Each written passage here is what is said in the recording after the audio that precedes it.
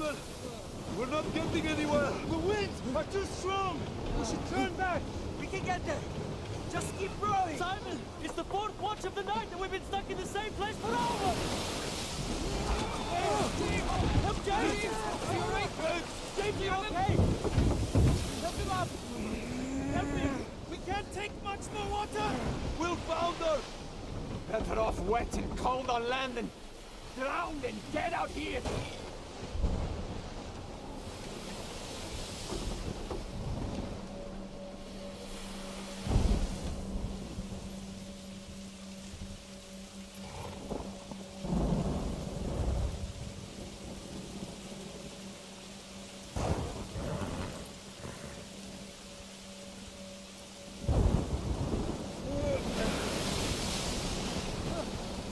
Keep rowing! What are you doing? Did anybody just see that? Over there! I don't see anything! What are we looking for?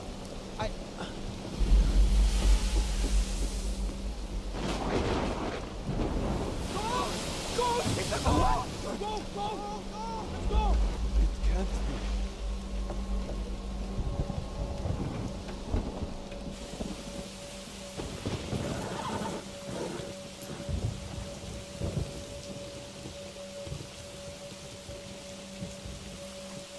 We have to get out here!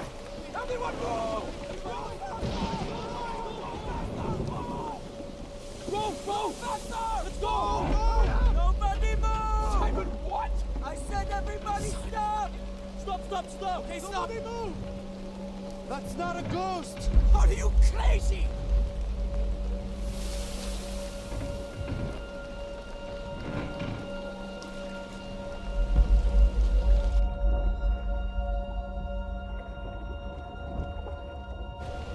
Don't be afraid! It's me! Jesus? Impossible. How is this the second most incredible thing I've seen today? This surprises you?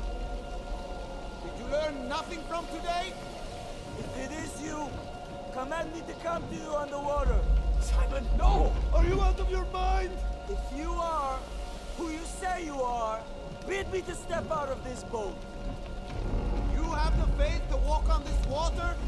Absolutely. You can do whatever you command. And if you command the water to hold me, I will walk on it. If I call you to me, you will step out in faith? Yes! Then why are you upset? Why are you chasing after... Well, there's more to come, Wes. Don't worry about it. So that is from the movie, or the TV series, movie, however you want to look at it, The Chosen. We do have permission to show that clip. But my family and I watched that clip a week ago, and it was so powerful to me. I mean, it's a story we've heard so many times about Jesus walking on water. And a lot of times as believers, we just kind of talk about it like it's nothing. Like, oh yeah, my Lord and Savior walks on water, big deal. No, it is. And as I was reading some of the final prompts we have one kind of specific section next week that we'll get to, where there are some very specific questions about a very specific topic. The rest of the prompts had to talk about how blind and how chaotic our culture is. A lot of questions on what do we do as believers in the culture of this or that. And as I'm reading through a lot of these, reading some different pastors that I follow and pastors that minister to me, there's just a lot of voices. And I think the storm that the video clip depicted really shows us the chaos of the time that we're in. I don't think there's any way to put it. When you have a nation that's divided, when you have countries that are at war, I don't know about you, but that's all chaos. There's really no other way to kind of describe it. Maybe you could, and if you have other ways to describe it, feel free to come tell me after service. But I look out at the world today, and it's chaos. I listen to the things that people come into my office and talk to me about, the thoughts that I have in my own head, the tension that I have in my own heart as I'm continuing to learn and all of these things with all of you. It's chaos. And the reason why I say it's chaos is because I find myself asking, Lord, can you just fix it? And then I think about, and unbeknownst to me, this sermon series kind of ramped up. As some of you said, this is my favorite and least favorite sermon series because it does a great job of telling me how bad I am. You're welcome. But I think that's where we all find ourselves. We all find ourselves in chaos in some way, shape, or form. Think about what you would have been if you were one of those disciples. Some are trained fishermen, not at all their first rodeo, if you will, being in a storm, but they were able to do nothing. The darkness was taking over. And I asked last week a question about why we're scared of the dark. And when the darkness and the chaos of the dark takes over, because dark is chaos. The darkness does kind of define chaos as it's all-encompassing. It doesn't care. Wherever darkness is, it wants to win the day, if you will. There was a congregation member had a wonderful thought. Conrad Surley, he said I could use his name. He told me after the fact, and I told him to write down and send me the thoughts, because whenever you have conversations with me on Sundays, I usually forget them by Monday morning. So just be aware. Shoot me an email, shoot me a text, I'll remember it then. But here's what he wrote. My thoughts about being powerless and losing control when it comes to the dark. The darkness to him, essentially, not being able to see things around you or in a reduced sphere of influence, Conrad's much smarter than I am, means you lose the perceived power over your environment. I think it's scary for two reasons. The obvious, visceral, childlike fear of being alone, followed by the realization that you don't really control anything after all, which is even scarier. We try to reason with our children by telling them they're safe, that they are just on the other side of the wall and will keep them safe, but it rarely works. As adults, we hear, trust God, but find it difficult to let go of the reins. Darkness, or dankness as he termed it, is just an unwelcomed reminder of that truth. And I sat on that for like a day and just thought about the fact that what darkness really can represent is our control over the light. And that got me real introspective, first and foremost with me. But it got me thinking of Peter. That Peter, now if you're watching The Chosen, or if you haven't, it is great. I know there are people with different thoughts about The Chosen, whatever.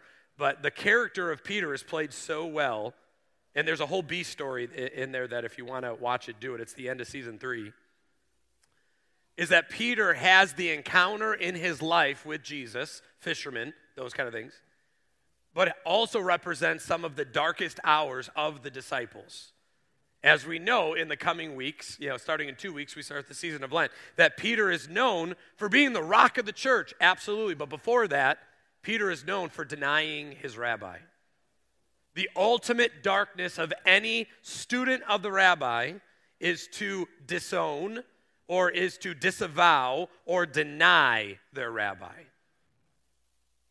They've been taught all these things. They've been following in the rabbi's footsteps, but they reject their rabbi. The worst thing a disciple could do is reject their rabbi. The darkness had taken over Peter's life. But Pastor, you said if he had the light, that lightness cannot overcome, or a darkness can't overcome the light. Wherever there's light, there isn't darkness. And that's the paradox. That's the chaos. That's the rub. Because we have both in us.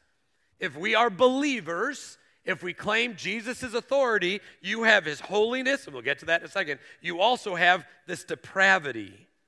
We're going to talk more about that in 2 weeks.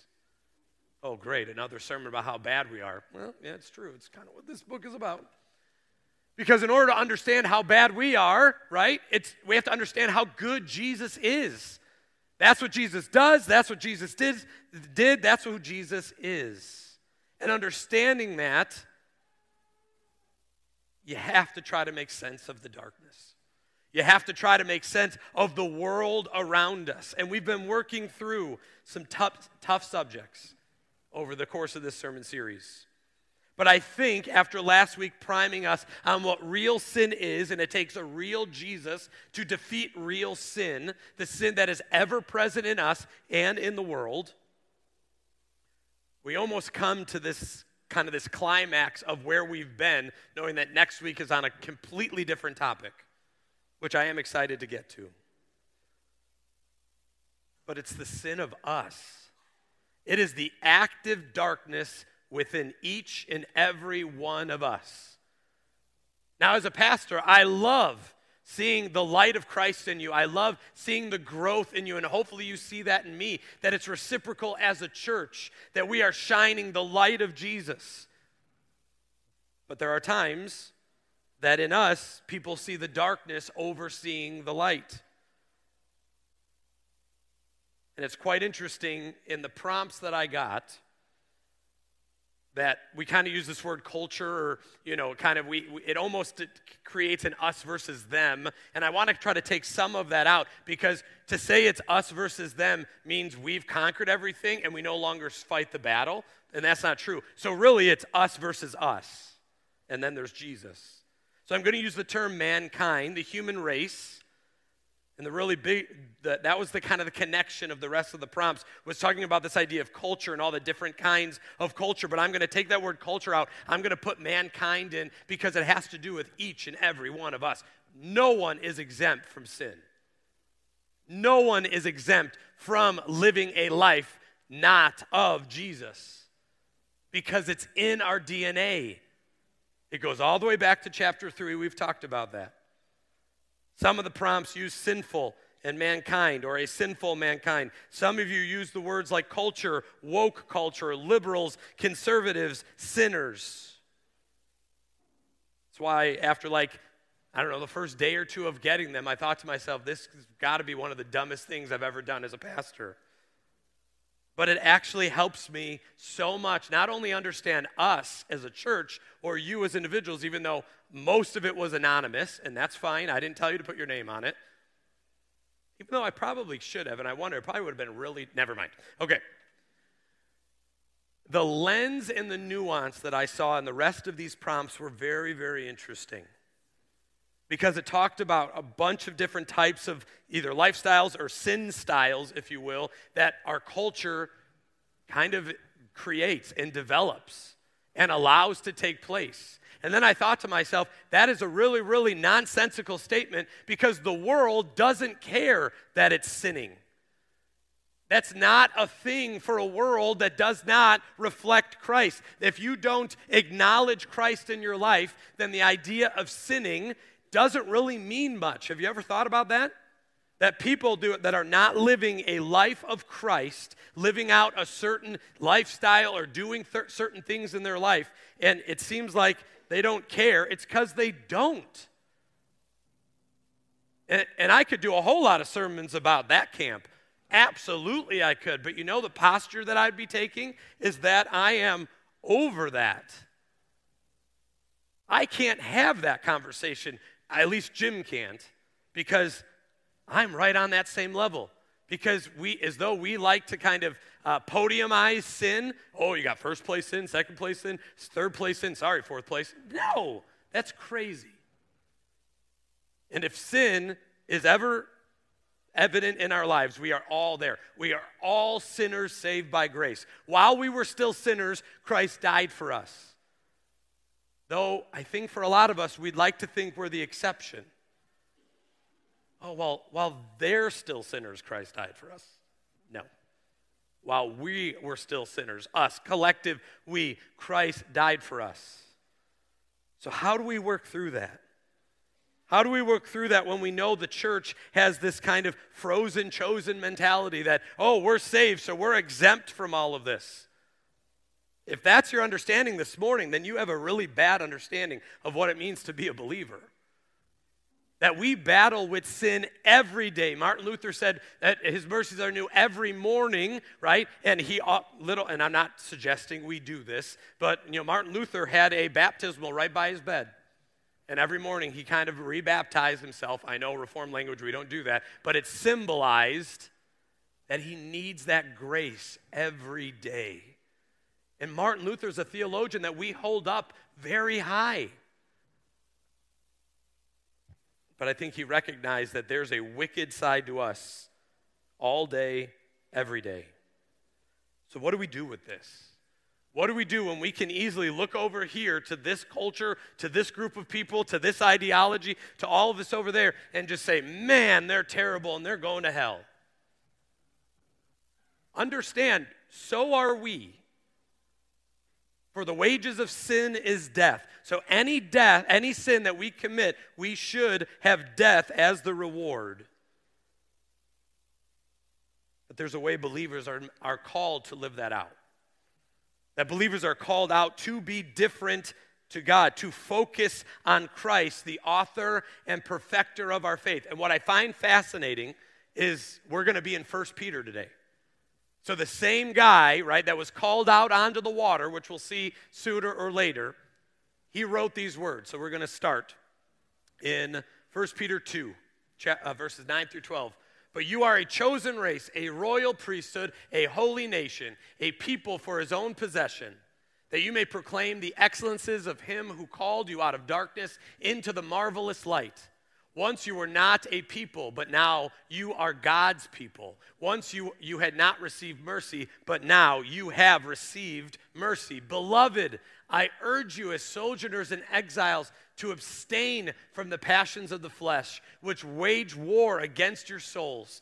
Keep your conduct among Gentiles honorable, so that when they speak against you as evildoers, they may see your good deeds and glorify God on the day of visitation, or that they will be saved on the day that Jesus comes back. Can you put that last, Hannah, can you put that last slide up?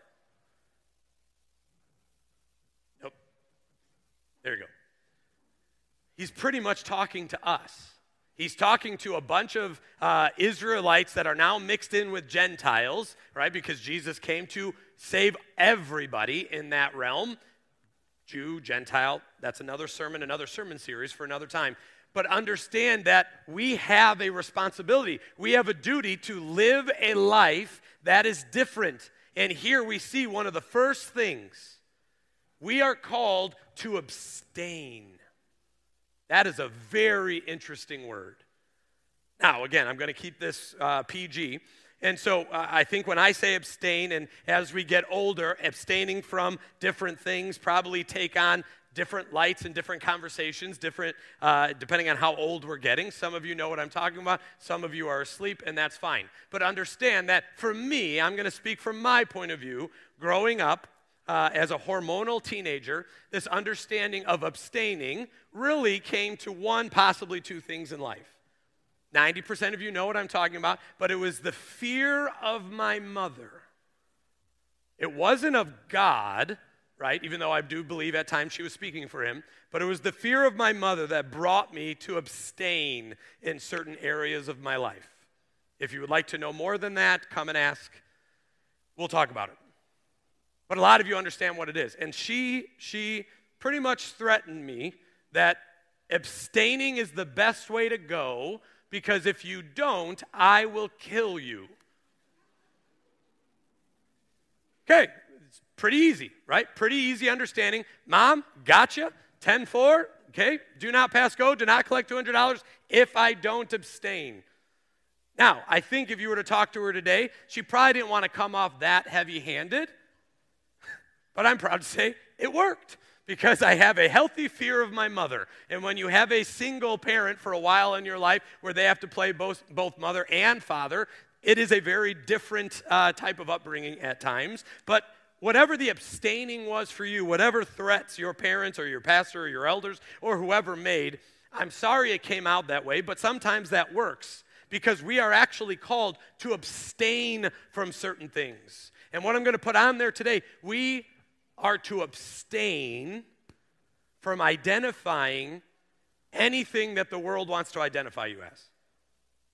And I don't know what that means for you. I don't know where you're going to take that. But understand that your definition, first and foremost, is in Jesus Christ. And we're going to double down on that in a second. That understanding any kind of worldly ideologies, whether it has to do with your sexuality, whether it has to do with your understanding and profession, whether it means you're a Cubs fan, all that matters. And that is a very worldly ideology. That we have to understand that we are defined by Christ first. Why? Because we are called to abstain from the world.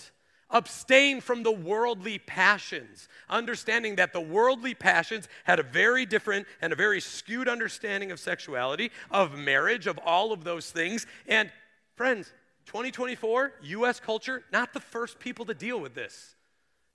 This was going on in the church in Ephesus, where this letter was being written to. This was going on in the first century Mediterranean Sea, the Greeks, the Romans, all of those people.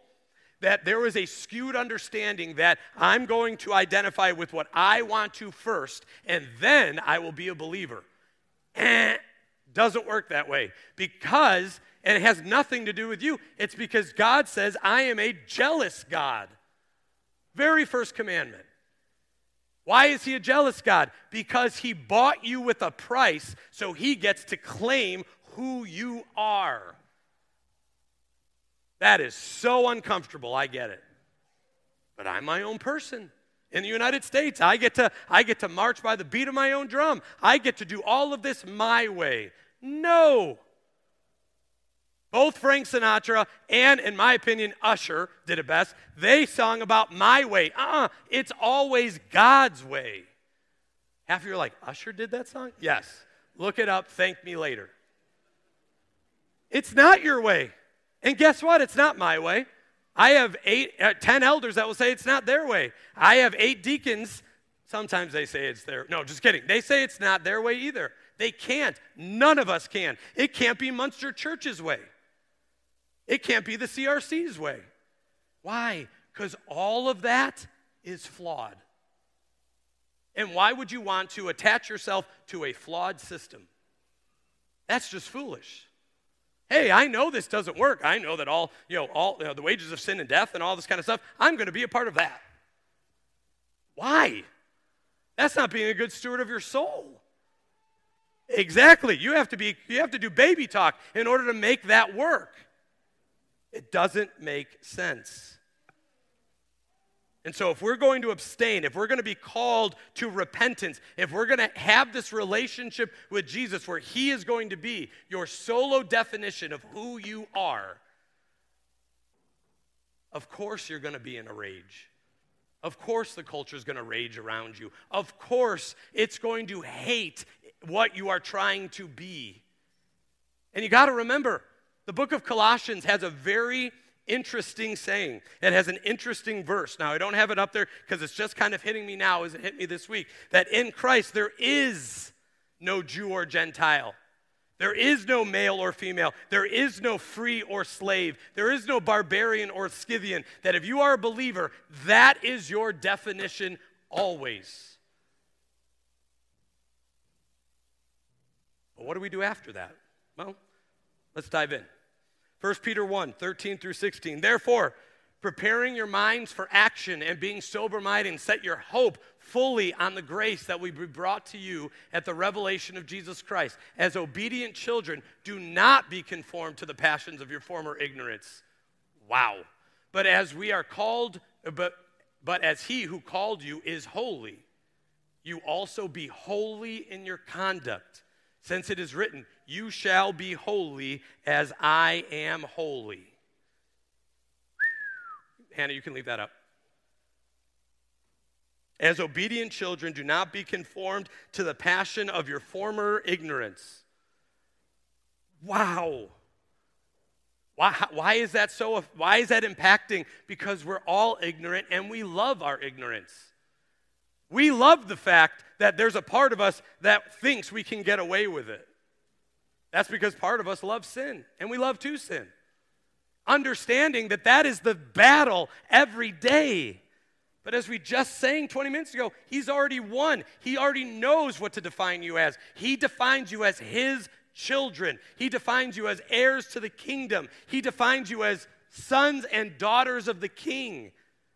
So your definitions of your life need to be rooted in Christ first, always. Because if you're going to define as a culture, if you're going to have the culture define who you are, then you are being ignorant. And Peter is saying, be obedient. You may not like it. There may be friction in that. You may be struggling with that, but abstain and don't be ignorant.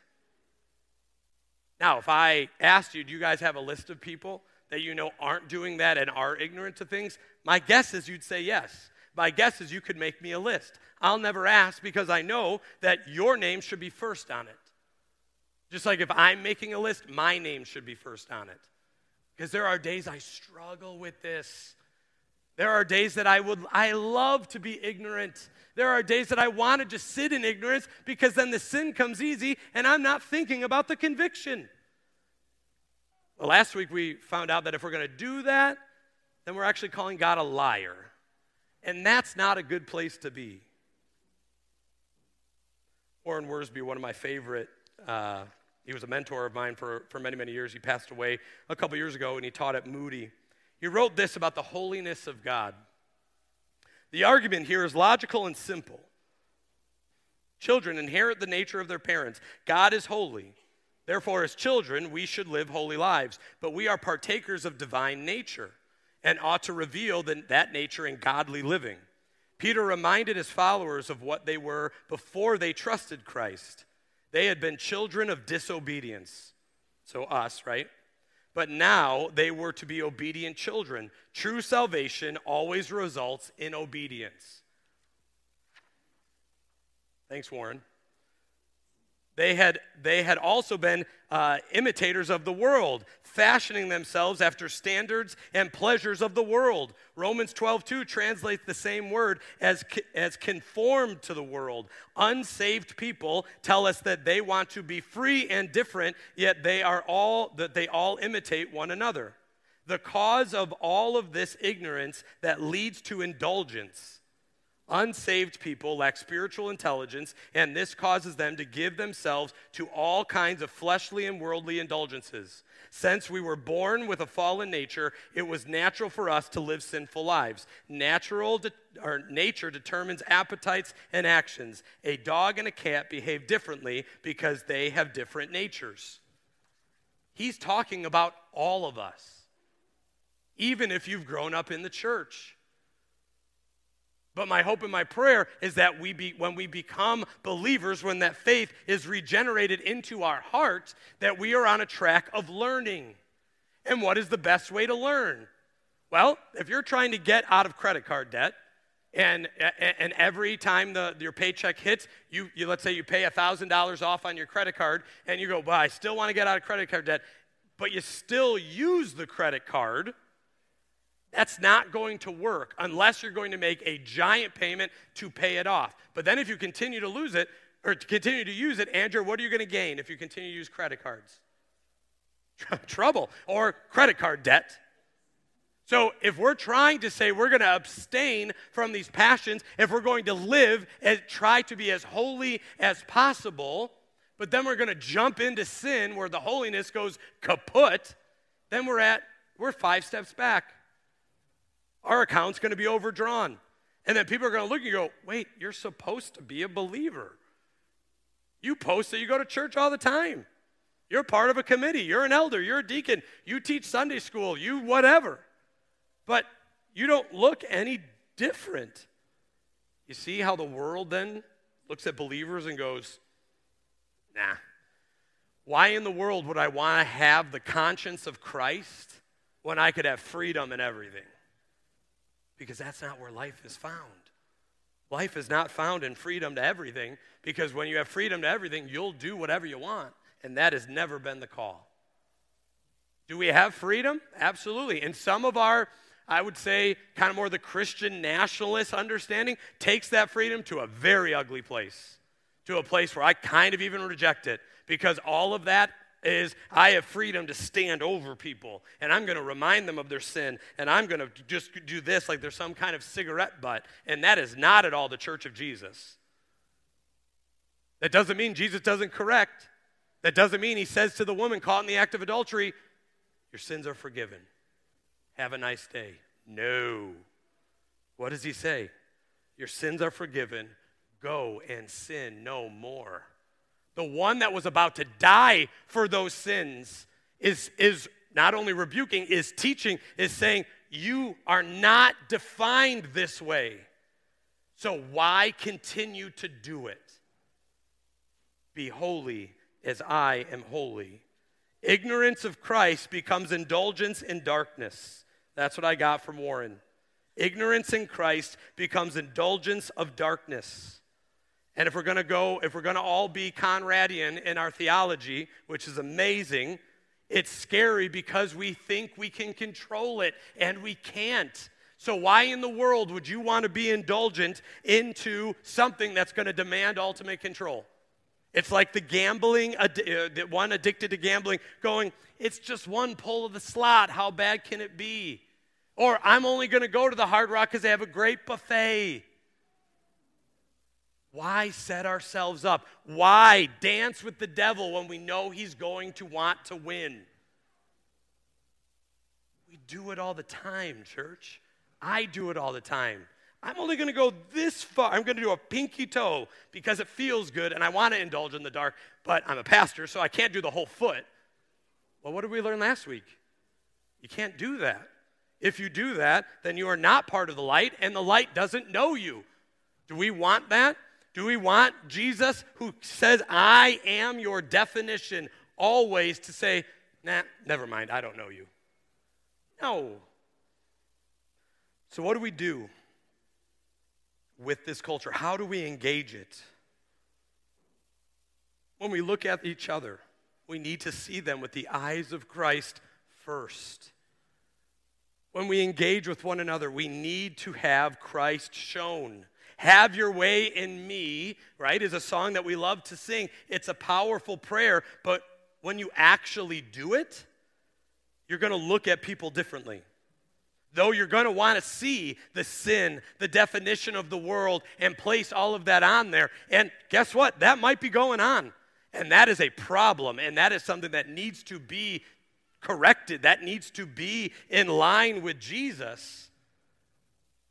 But to take a stance over them, to say, I'm not going to engage, they're too sinful, is not a stance I think as believers we can have. This is where I struggle. Have that conversation, because how are we going to do this? If we're paying attention, how are we going to be able to engage the darkness with the light? How do we live as sinners, saved by grace in all mankind, the human race, that is depraved to its core? You understand the struggle you have? The struggle I have? We have a world that says, get in the tub. The water's great. You don't have to worry about anything. Why the world's in a hot tub? I have no idea. But come and do you. You do you. No. I'm not going to say it that way because that's word. We reflect Christ. Because it's not about me. I get to meet with a student after service today, and she's going to talk to me about her faith in Jesus. And she had a conversation with Daniel last week, and he just came back all smiles. And it's like, she gets it. And you know what she gets? That she is not her own. But she belongs to Christ. We started with it. We're going to end with it. If you want to have control over who you are, I think you're making it real hard for yourself, because Christ has already done the work. So then how do we do this? We can teach, we can rebuke, we can point out error, we can make signs, we can write Facebook posts, we can yell in the bullhorns that they're going to burn. We can do that to culture. We can have an adverse relationship with culture and say, you're all sinners and you're going to go to hell. But remember, you are one of them. So that's kind of a paradox. Or can we sit and have conversations? Can we be humble and sit down and have loving conversations, maybe even with discord?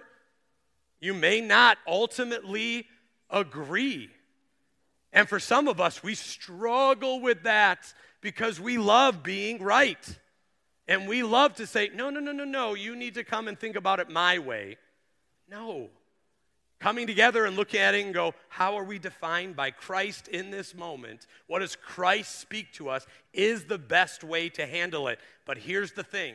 You may walk away and nothing changes. Thank God you don't get the final say. Thank God you don't get the final say. Thank God I don't get the final say. Because I'd find all y'all guilty along with me. You see how it works?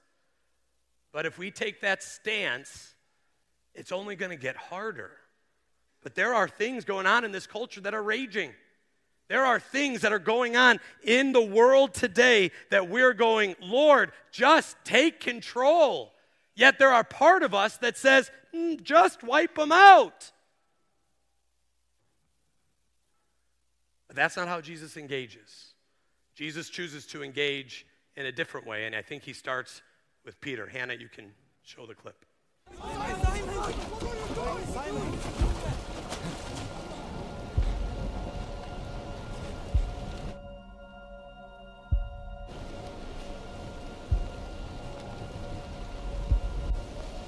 Do you still have faith?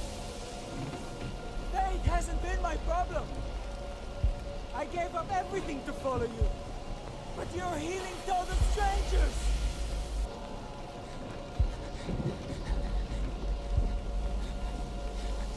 Why do you think I allowed trials? I don't know. They prove the genuineness of your faith. They strengthen you. This is strengthening you. And Eden. Keep your eyes on me. Who comforts us in our grief and binds up the wounds of the brokenhearted.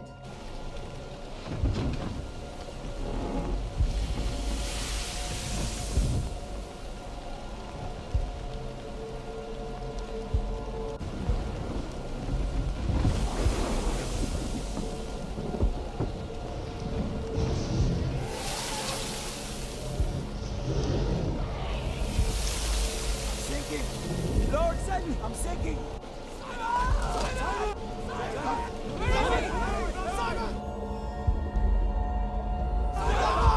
Help me, please!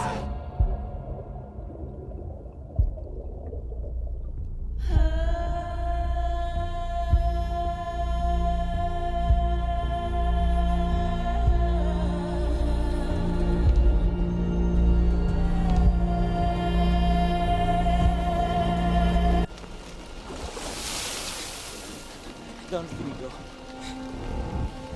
Don't let me go. I got you. I got you. Don't let me go. I got you. Please. Oh, you have little faith. Why did you doubt? Don't let me go.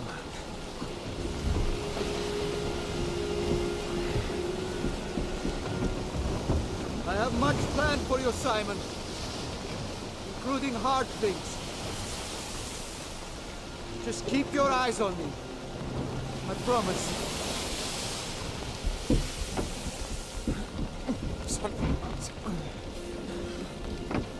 Come on, help him. Help. Please. Please. Don't let me go, please. I'm sorry. Don't let me go, please. I'm sorry, please don't let me.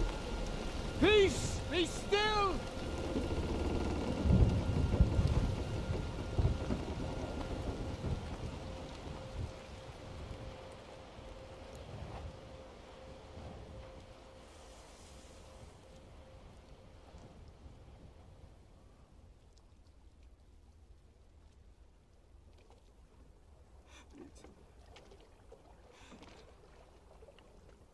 Don't let me go. I'm here.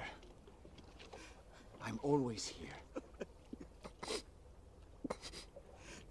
I let people go hungry, but I feed them. I let people go hungry. I let people have trials. I let people have identity chaos. I let people sit in the culture. I let the world's waves try to take you out. I let the rage of the waves. Sometimes I let the waves beat you down. I let you have a hard season just a little bit longer than maybe you want it. But I will always feed them. I will never leave you or forsake you in this life or the next. So if that's all of us, that should teach us how to engage the world. The world should see us clinging to Christ in all things because the waves are raging always and forever. In this world, the waves are going to rage. In this world, you're going to have trouble. But if you identify in Christ always, Jesus says, take heart, I've overcome the world. But understand, friends, you may be raging until your dying day. Well, that's just not fair. Why can't I just get peace? This person has peace. No, they're raging too, just maybe in a different way. One of the things that I love about the prompts that you all gave is that they're all solved with identifying in Christ first. A lot of you want to focus on the rage and what the rage is doing. What happened when Peter focused on the rage? He sank. And I find it comical that you have disciples going, Jesus, save him. What do they think Jesus was going to do? No, I'm going to let him drown. Jesus would be going against his own word. We need to remember that as we engage the culture. We need to remember that as we identify. We need to remember that as we follow the word the best we can in this life. And why? Because we'll close with this. Chapter 1, verses 3 through 9. Blessed be the God and Father of our Lord Jesus Christ. According to his great mercy, he has caused us to be born again to a living hope through the resurrection of Jesus Christ from the dead, to the inheritance of the imperishable, undefilable, and unfading, kept in heaven for you. But I want it on the earth. It's in heaven for you, by who God's power has been guarded through faith for a salvation ready to be revealed in the last time. In this you rejoice, though now for a little while, if necessary, you have been grieved by various trials, so that the tested genuineness of your faith, more precious than gold that perishes though it is tested by fire, may be found to result in praise and glory and honor at the revelation of Jesus Christ. Though you have not seen him, you love him. Though you do not know, or though you do not see him, you believe in him and rejoice with joy that is inexpressible and filled with glory, obtaining the outcome of your faith, the salvation of your souls.